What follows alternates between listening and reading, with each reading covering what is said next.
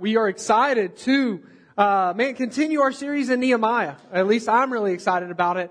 And I don't know if, I think it's the Holy Spirit. It might just be a lot of coffee that I had this morning, but I'm pretty sure it's the Holy Spirit. So, we're going to continue in this series we started last week called Revive and Rebuild, where we're working through the book of Nehemiah. In the Old Testament, Nehemiah follows the book of Esther and follows the book of Ezra and is before the book of Esther. So, turn there with me. But as we kind of settle in, I want to really share something I don't think that we've kind of hit on in a while, but something that we want to be really commonplace in the life of Center Church and in our church. And it's kind of a goal that we have in terms of being a people that gather. And so, I hope that maybe, even if you don't hear it in these words, I'm going to trip over that. Maybe you hear it in a similar way in the life of our church. But whether it be on Sundays or whether it be in one of our missional communities or just in relationship with the Center Church family, something that we believe is that the week was never meant to push us to Sunday. Rather, something we really believe in is that Sunday, and especially when we gather together to, worship, our King of Kings and the Lord of Lords, but also sit under, the teaching of God's Word, is that what happens here would actually exponentially push us out into the week. So often we live lives where Monday through Saturday, we're just trying to get to today, right? But we're actually, I don't think we're meant for that. Really, today should be a time that, no matter how we come into the room, we come in knowing that we can rejoice and celebrate a risen Savior. And that looks a lot of different ways. But that in doing that we would refocus our lives on this good news, right? And that then we would go out and that this would kind of propel us into the rest of the week. You see, the gospel in the life of a believer is intended to shape every part of our life. And not just every part of our life, every day of our lives. It never grows old. The good news of the gospel never grows thin. And it is this transformation that should lead us to a deeper understanding of God's story. That in the words of John Henderson, he says, when we understand God's story and our place in God's story, it moves us from a need-driven me orientation towards a grace-filled God orientation. You see, we begin to move away from, the desires of self, and our focus begins to be met. Our gaze is directed towards God and His glory. And what He wants to do in and through us.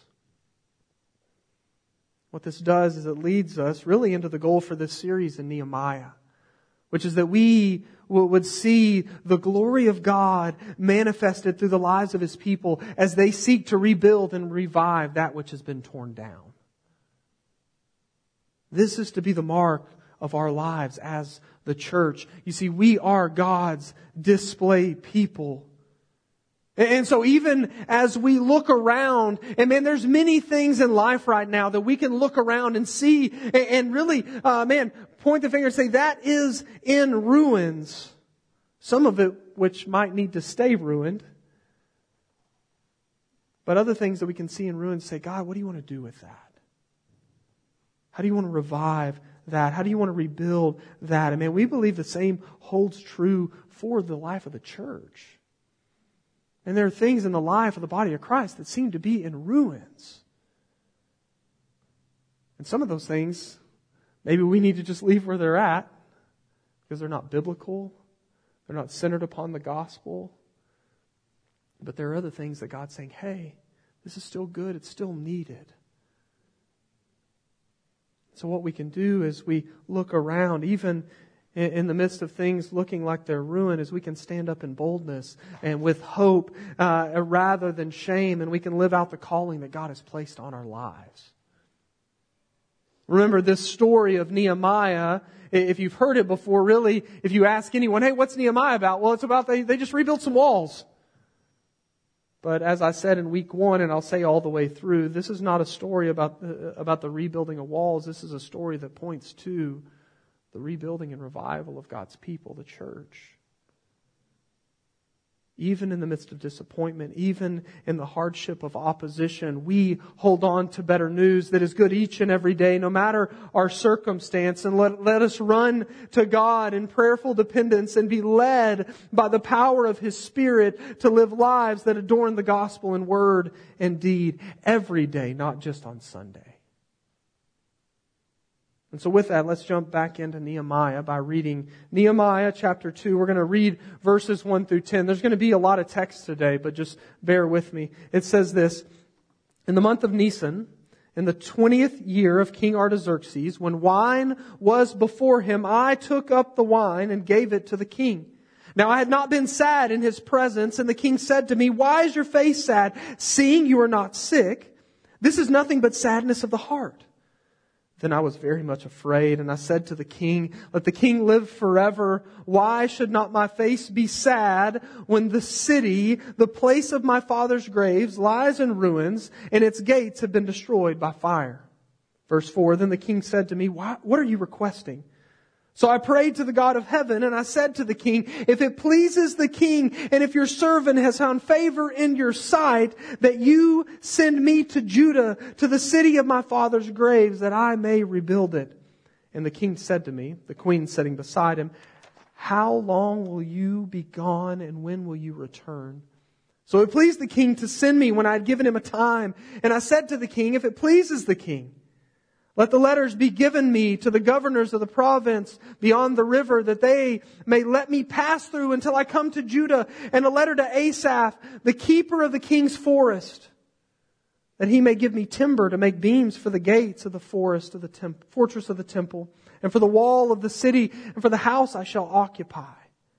And the king granted me what I asked, for the good hand of my God was upon me. Then I came to the governors of the province beyond the river and gave them the king's letters. Now the king had sent with me officers of the army and horsemen. But when Sanballat and the Horonite and Tobiah the Ammonite servant heard this, it displeased them greatly that someone had come to seek the welfare of the people of Israel. All right, so Nehemiah, as we saw at the end of our time last week, he is the cupbearer for Artaxerxes, the king of Babylon, the Persian king. And he finds out in chapter 1 that the walls of Jerusalem are broken down, that God's people, they are just filled with shame, and things aren't good. And man, in light of his concern for the people of God, because again, it's not about the walls, but also in light of his passion for God's glory, Nehemiah responds by weeping and mourning, crying out to God in humble repentance, and he asks God that He would for Him to make a way for him to help bring change.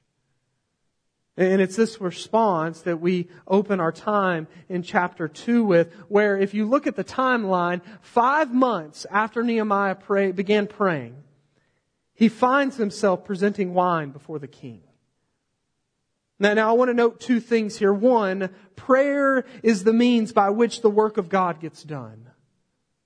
For it is humble submission and a willingness to align oneself with the one who not only creates, but sustains and rescues. That's what prayer is. And yet, even as we look at it, the means that maybe the means that you and I turn to only, prayer is the thing we turn to only in short bursts and dire moments. Man, do you feel that truth today? Do you see that in your life today? And if so, do you feel the conviction of that today? And I feel it. And the reason I feel it is because maybe you're like me. I'm a doer. Right? I see a problem, maybe not immediately, but give me a couple hours and let's fix it, right? I'm a doer. And doers just get things done. You see, the reality is, and I think it to be true for many of us at times, if not really most of the time, is that we have believed the lie that we are enough. that we can do enough. And while prayer is needed, it is more out of the need for a cosign from God than it is out of a need for dependence and direction upon God. You see, usually what we do is we decide what the will that we want is, and then what do? We go to God and say, God, I want you to co-sign this. How's that working out for you? Probably pretty selfishly, right? It may have fruit, but it's probably a lot of selfish fruit that doesn't last very long. Hey, but how did he pray? How did he pray in the garden? He said, God, if there's another way, let it be. But what? Not my will, your will.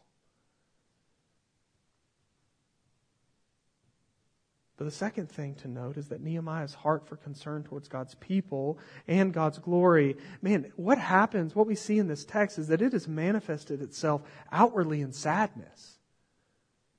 You see, Nehemiah is so connected to what's taking place in the midst of the family of God that he can't help but to carry the weight of sadness that those 1,000 miles away feel as well. This church is what we're after. This is what I would term as gospel culture. It is a culture that is concerned for and willing to bear the brokenness with one another because Jesus has come and borne the weight of sin, death, and the grave for us.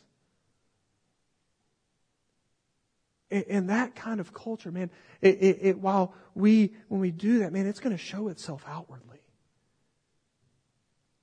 Which is why Romans 12:15 commands us to what? To rejoice with those who rejoice and weep with those who weep.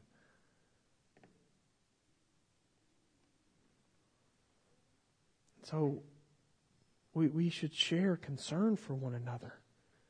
And not just concern, but man, that concern at times should cause us to emote.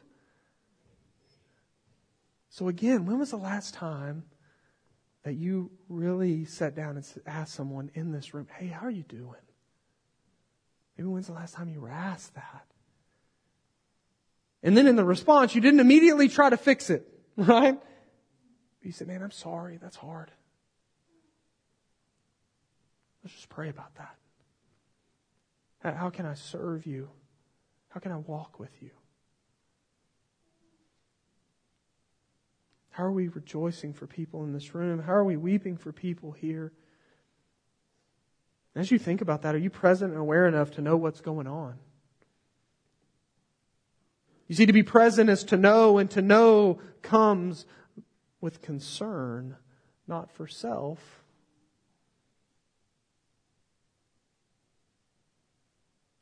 It's a humble concern.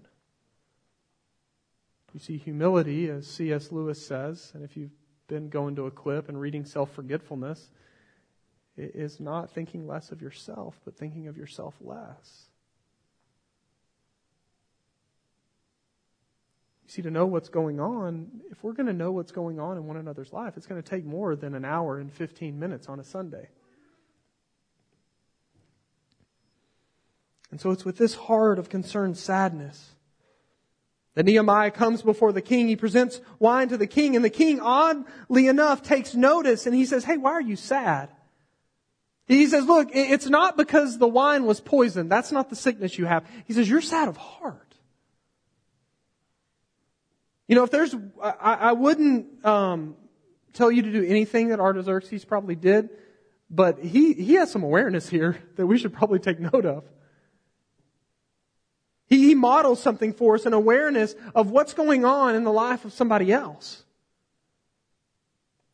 And so when Nehemiah hears this and he sees it as an open door, and so he responds, he says, King, it's not because of you. It's in light of the city where the graves of his fathers, where the graves of his people lie in ruins. Now, we just kind of read that and be like, why in the world is he talking about the graves of his father, right? But actually, this is a really good response because in the culture that Nehemiah finds himself in, especially Persian kings, they had a deep respect for their ancestors and graves. And so this is very intentional. And so because it's intentional, because it catches the king's ear, what does he do? He says, well, what do you need? What that means is, what he's saying is, hey, I can make that problem stop. How can I help you? And what a picture of God's sovereignty on display. He uses wicked pagan kings to fulfill His purposes. For His plans are still to prosper. He has not forgotten us, right? Like we just sang about it. He's with us in the fire and the flood. He's sovereign. He uses this wicked pagan king to fulfill His purposes. Then He actually uses him to provide for His people. Nehemiah says, hey, if you can just provide me with all the materials. And he's like, yeah, sure. Amen. And then He sends them out in the authority to rebuild that which has been torn down. Well, what's more important is Nehemiah's response, because in the moment, he does not do what we might. When he's asked, before he even makes his request, Nehemiah says he stops and he prays to God. He sends up what in churchy language we would say a shotgun prayer, right? A laser prayer. A quick, prayer to God saying, God, okay, God, you brought me this far. You've opened the door. What's the next step? You just imagine God's response to Nehemiah. Hey, I want you to just ask if you can go. But hey, don't stop there, Nehemiah. I want you to just say, hey, I want all the supplies too. And letters so that I go ahead and send some people with me to protect me. Man, Nehemiah responds in boldness. You see, our common response is to pray until the door opens and then say, hey, God, thank you, but I got it from here. And then what do? We go in guns blazing. We destroy everything. Right? Like that. It's like, because we're doing it because it's something in us thinks, man, I can be the Savior. You got me this far, let me pay you back.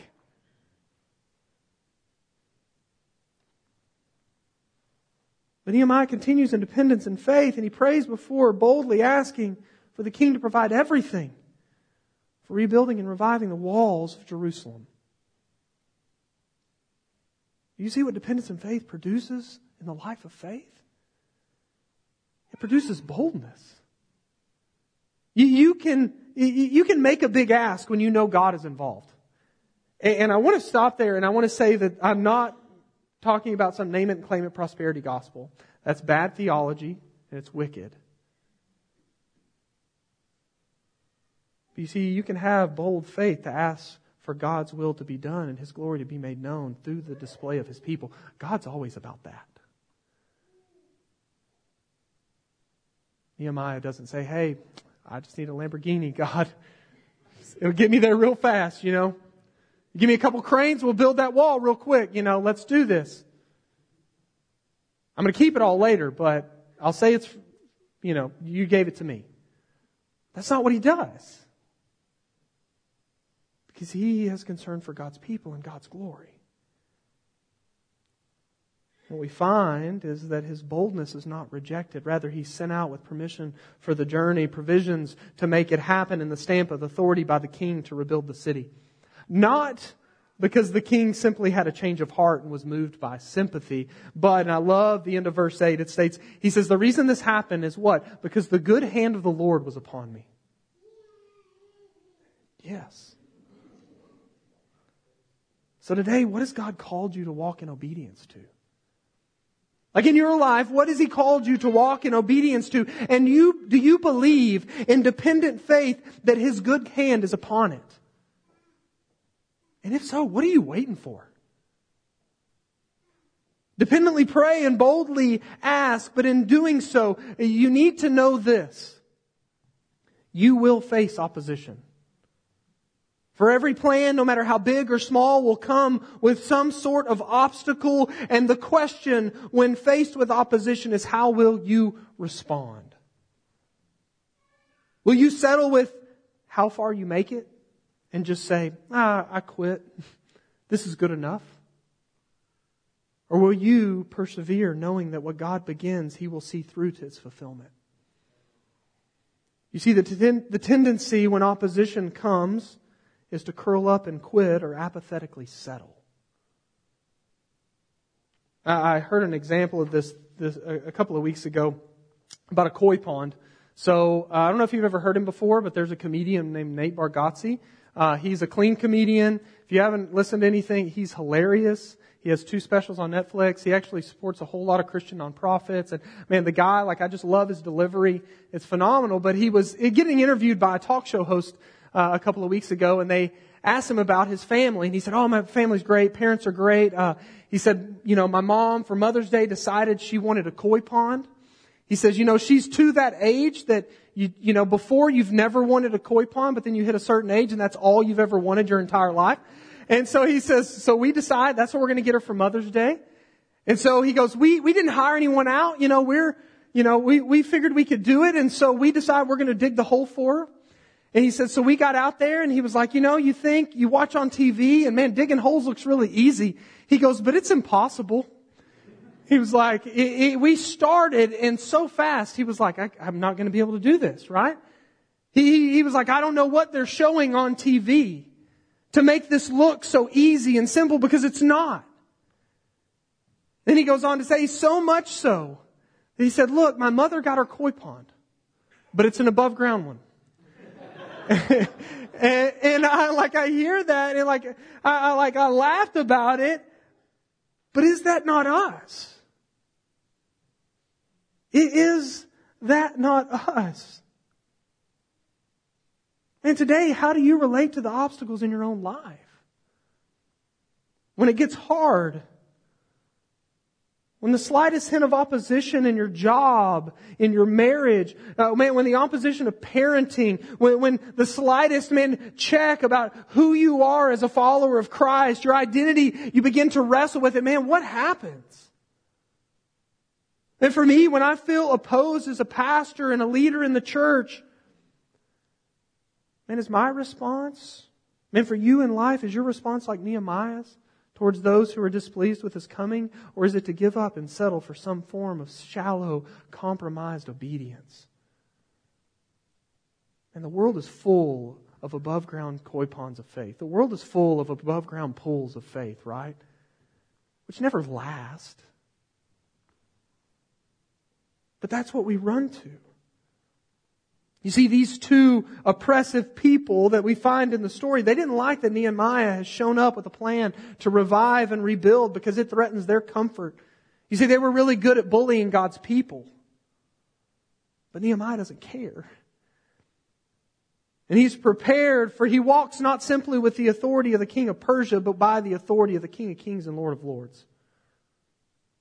And today, if you're a follower of Jesus, no matter the obstacle, you can depend, trust, and boldly move forward by the authority of the King of Kings and Lord of Lords. He goes before you as your victory and behind you as your protector through it all. I think there's something we need to know, and it's this. If we're going to be a people who seek the revival and rebuilding of the community of God in Brenham, Texas and beyond, we will experience opposition and challenge. There will always be forces and opposition, but let's, by the empowerment of the Spirit, first support one another and in unified boldness, keep digging and building. And so with that in front of us, let's just close out the time in Nehemiah by reading verses 11 through 20. Again, a lot of verses, but just stick with me. This is Nehemiah speaking. So I went to Jerusalem and was there 3 days. Then I arose in the night, I and a few men with me. And I told no one what my God had put into my heart to do for Jerusalem. There was no animal with me, but the one on which I rode. I went out by night by the valley gate to the dragon spring and to the dung gate. And I inspected the walls of Jerusalem that were broken down and its gates that had been destroyed by fire. Then I went to the fountain gate and to the king's pool, but there was no room for the animal that was under me to pass. Then I went up in the night by the valley and inspected the wall. And I turned back and entered by the valley gate and so returned. And the officials did not know where I had gone or what I was doing, and I had not yet told the Jews, the priests, the nobles, the officials, and the rest who were to do the work. Then I said to them, you see the trouble we are in, how Jerusalem lies in ruins and its gates burned? Come, let us build the walls of Jerusalem, that we may no longer suffer derision. And I told them of the hand of my God that had been upon me for good, and also the words that the king had spoken to me. And they said, let us rise up and build. So they strengthened their hands for the good work. But when Sanballat the Horonite and Tobiah the Ammonite servant, and Geshem the Arab heard of it, they jeered at us and despised us and said, "What is this thing you're doing? Are you rebelling against the king?" Then I replied to them, "The God of heaven will make us prosper, and we, His servants, will arise and build, but you have no portion or right or claim in Jerusalem." All right, so upon his arrival, look at how he responds. Again, he doesn't just get to it. Rather, he assesses the situation before him. Instead of immediately acting, he takes in what's going on around him. And man, this is something that we should relate to life. When faced with brokenness in terms of your identity in Christ and who you are as a follower of Jesus.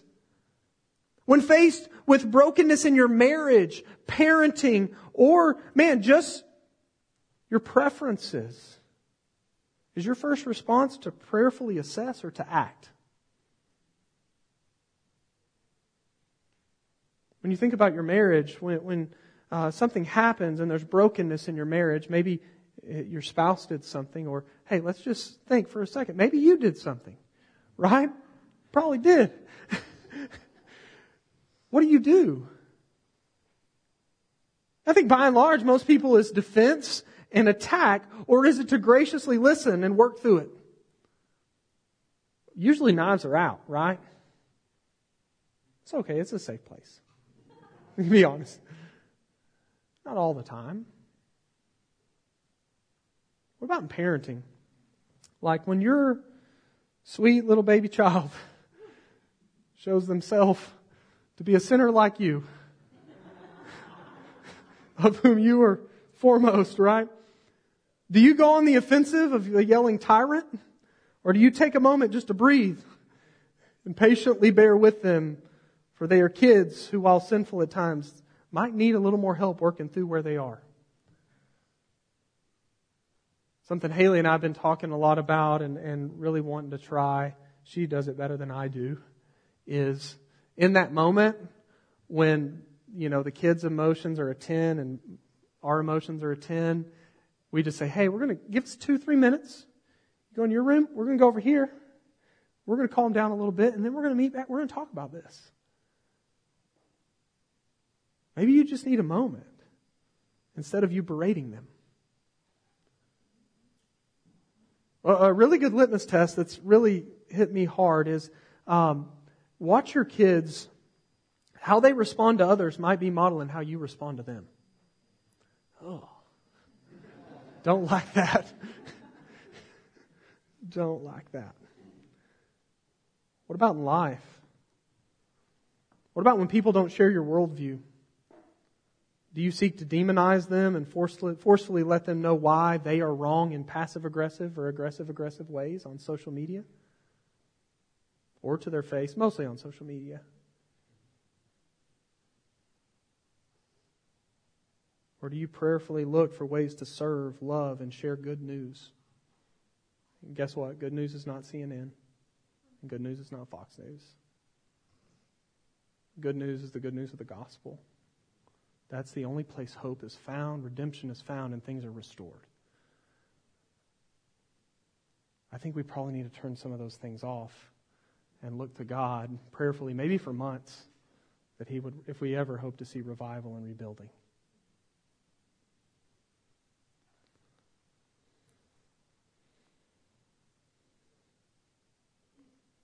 Instead of doing that and sharing good news, maybe we should share it with them in winsome and yet boldly true ways.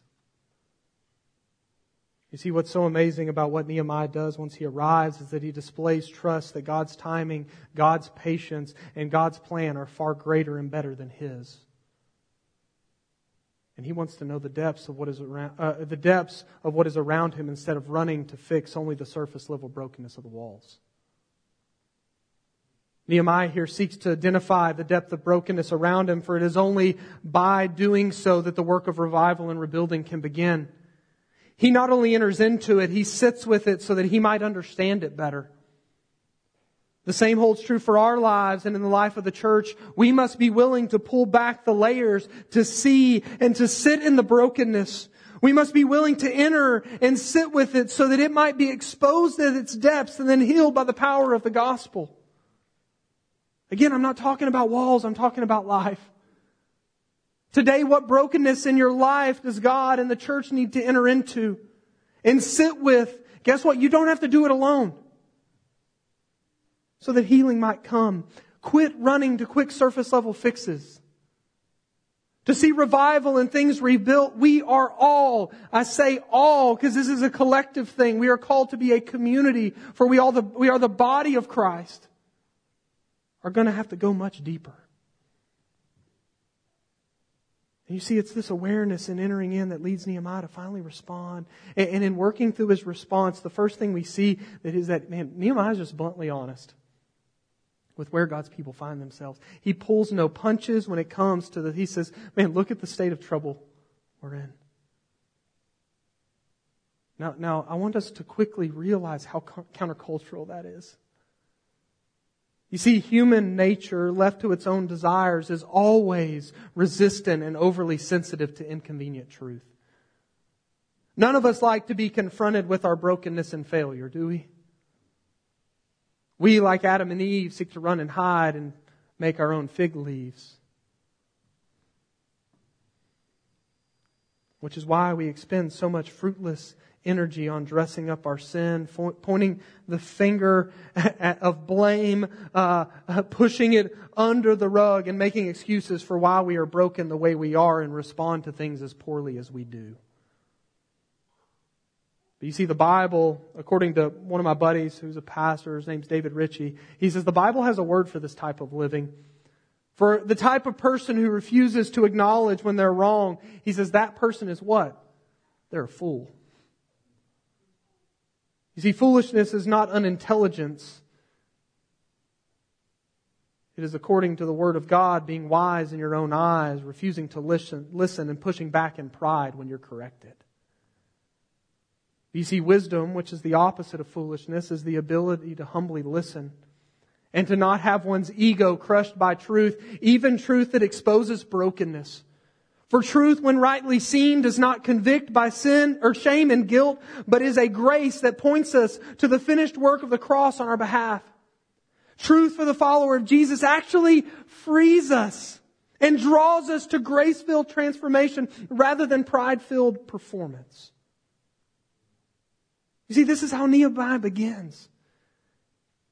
He says, man, things are really, really broken. But following his honest assessment, he continues to call God's people to the work before him in two main ways. First, he motivates them.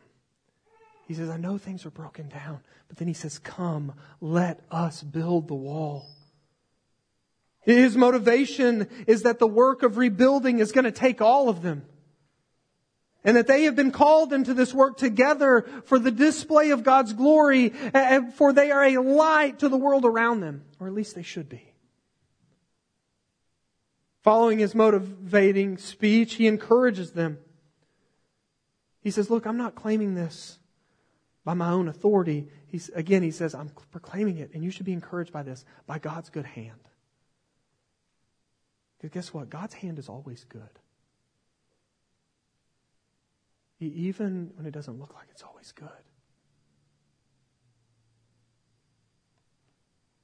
He says, God's good hand is upon me for good. He says, but if you don't believe that, and you should, he says, hey, look, I come in the authority of the king of Persia, who's a fake king.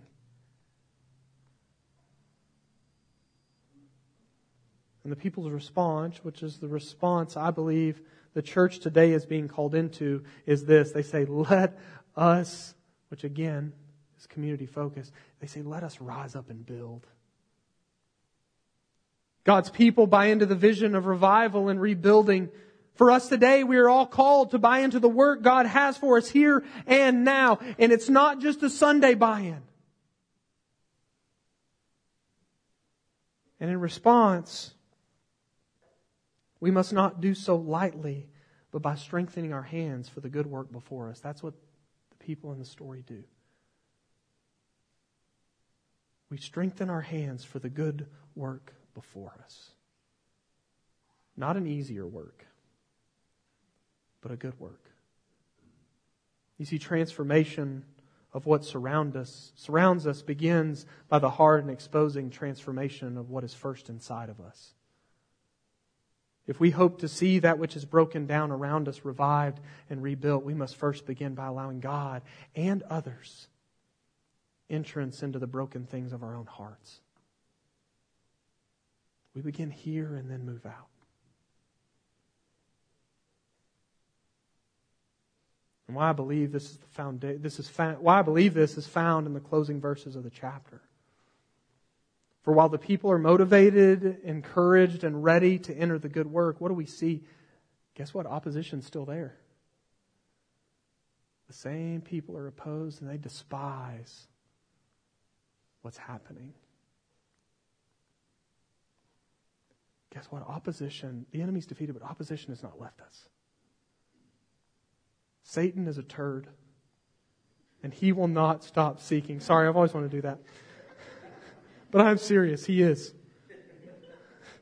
He will not stop seeking to oppose and bring a stop to the work of God. He continues to come back over and over and over again. And our call is to continue to proclaim the hope of the gospel to his face. For we, like Nehemiah, can trust and know that the God of heaven will make us prosper. And we who serve the good King will arise and build by his power. For there, in the words of Matt Chandler, is no part of heaven or earth by which God's redemptive plan and authority do not and will not claim, that's mine. That's the end of the story, right? At the end, no part is not his. It's all his now. Like all authority is what? In heaven and on earth has been given to Jesus. But one day we'll see it fully.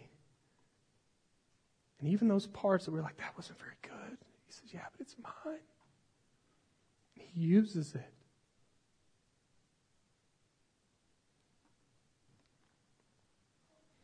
One day, the foolishness of Satan will be fully on display. And his failure will be finished. And he will be destroyed forever. But until then, may we seek the work of revival and rebuilding. May we cast aside all the stuff that tries to get our attention. We look to God in prayer.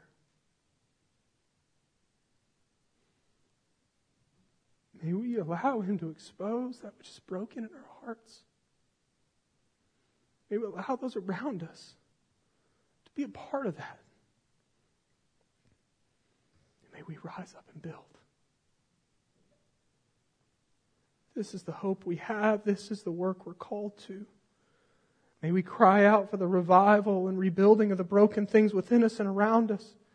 And may we, by the power of the Spirit, strengthen our hands for the work and enter in together, because it's going to take all of us. Every single one of us. So today, what is it you need to stop doing and start praying for? Stop doing and start praying for. What's God called you to walk in obedience to, and how are you dependently praying and boldly asking? I'm going to have the team come back up. Today, how are you battling demonic opposition around you? Hear this. We do not battle against flesh and blood. Satan would like us to believe that, but we don't. And yet we stumble into it all the time. Do you tend to act first and assess later? And if so, how do you need to repent of your misstep and align yourself in honest assessment and gospel motivation, encouragement, and community engagement with those in the church, so that we might strengthen our hands for the work of revival and rebuilding that we've been called into? What in you needs to be transformed inside of you so that you might be empowered for the work before us? Again, begin with you. Walk in health, and along the way proclaim the hope and good news that's found in the gospel. We're all invited into this. Every follower of Jesus is invited into this. They're actually you're commanded into this. It says, go and make disciples. It's not just for the few.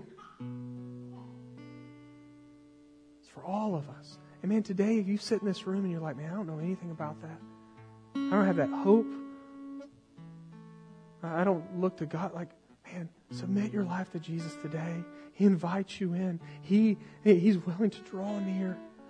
You need to talk about what that means. Man, I'll be up here today. Man, come and talk to me. He wants to do a good work in you. He wants to do a good work in all of us. May we allow it to happen. So I want to invite you to respond, to maybe wrestle with some of those questions, to ask the Spirit to assess your own heart and your life. And we're gonna worship here in just a moment. But man, I also, if you're a follower of Jesus, I want to invite you to come and share in communion. And what communion represents is that Jesus said, man, God, like, I'm going to fully submit myself. Not my will, but your will. And He gave of Himself so that we might have not just life, but freedom from the brokenness. Jesus rebuilds what we cannot. We cannot bring deadness to life. But He does. And so if you're a follower of Jesus, I invite you to come and in remembrance, sharing that. If you're not, man, we believe that this is a sacred and special thing, because what it reminds us of is what Jesus has done for us. So if you are not, and we would ask that you not come. But I would love to talk to you about what this means and why we have the hope we have. So God, I thank you that we can give glory to your name, that there is hope to be found in you, the Word that put on flesh. Lord, lead us to lay down our pride. God, empower us. Give us eyes to see that the half-hearted faith, the above ground faith is not what you've called us to. Deepen us.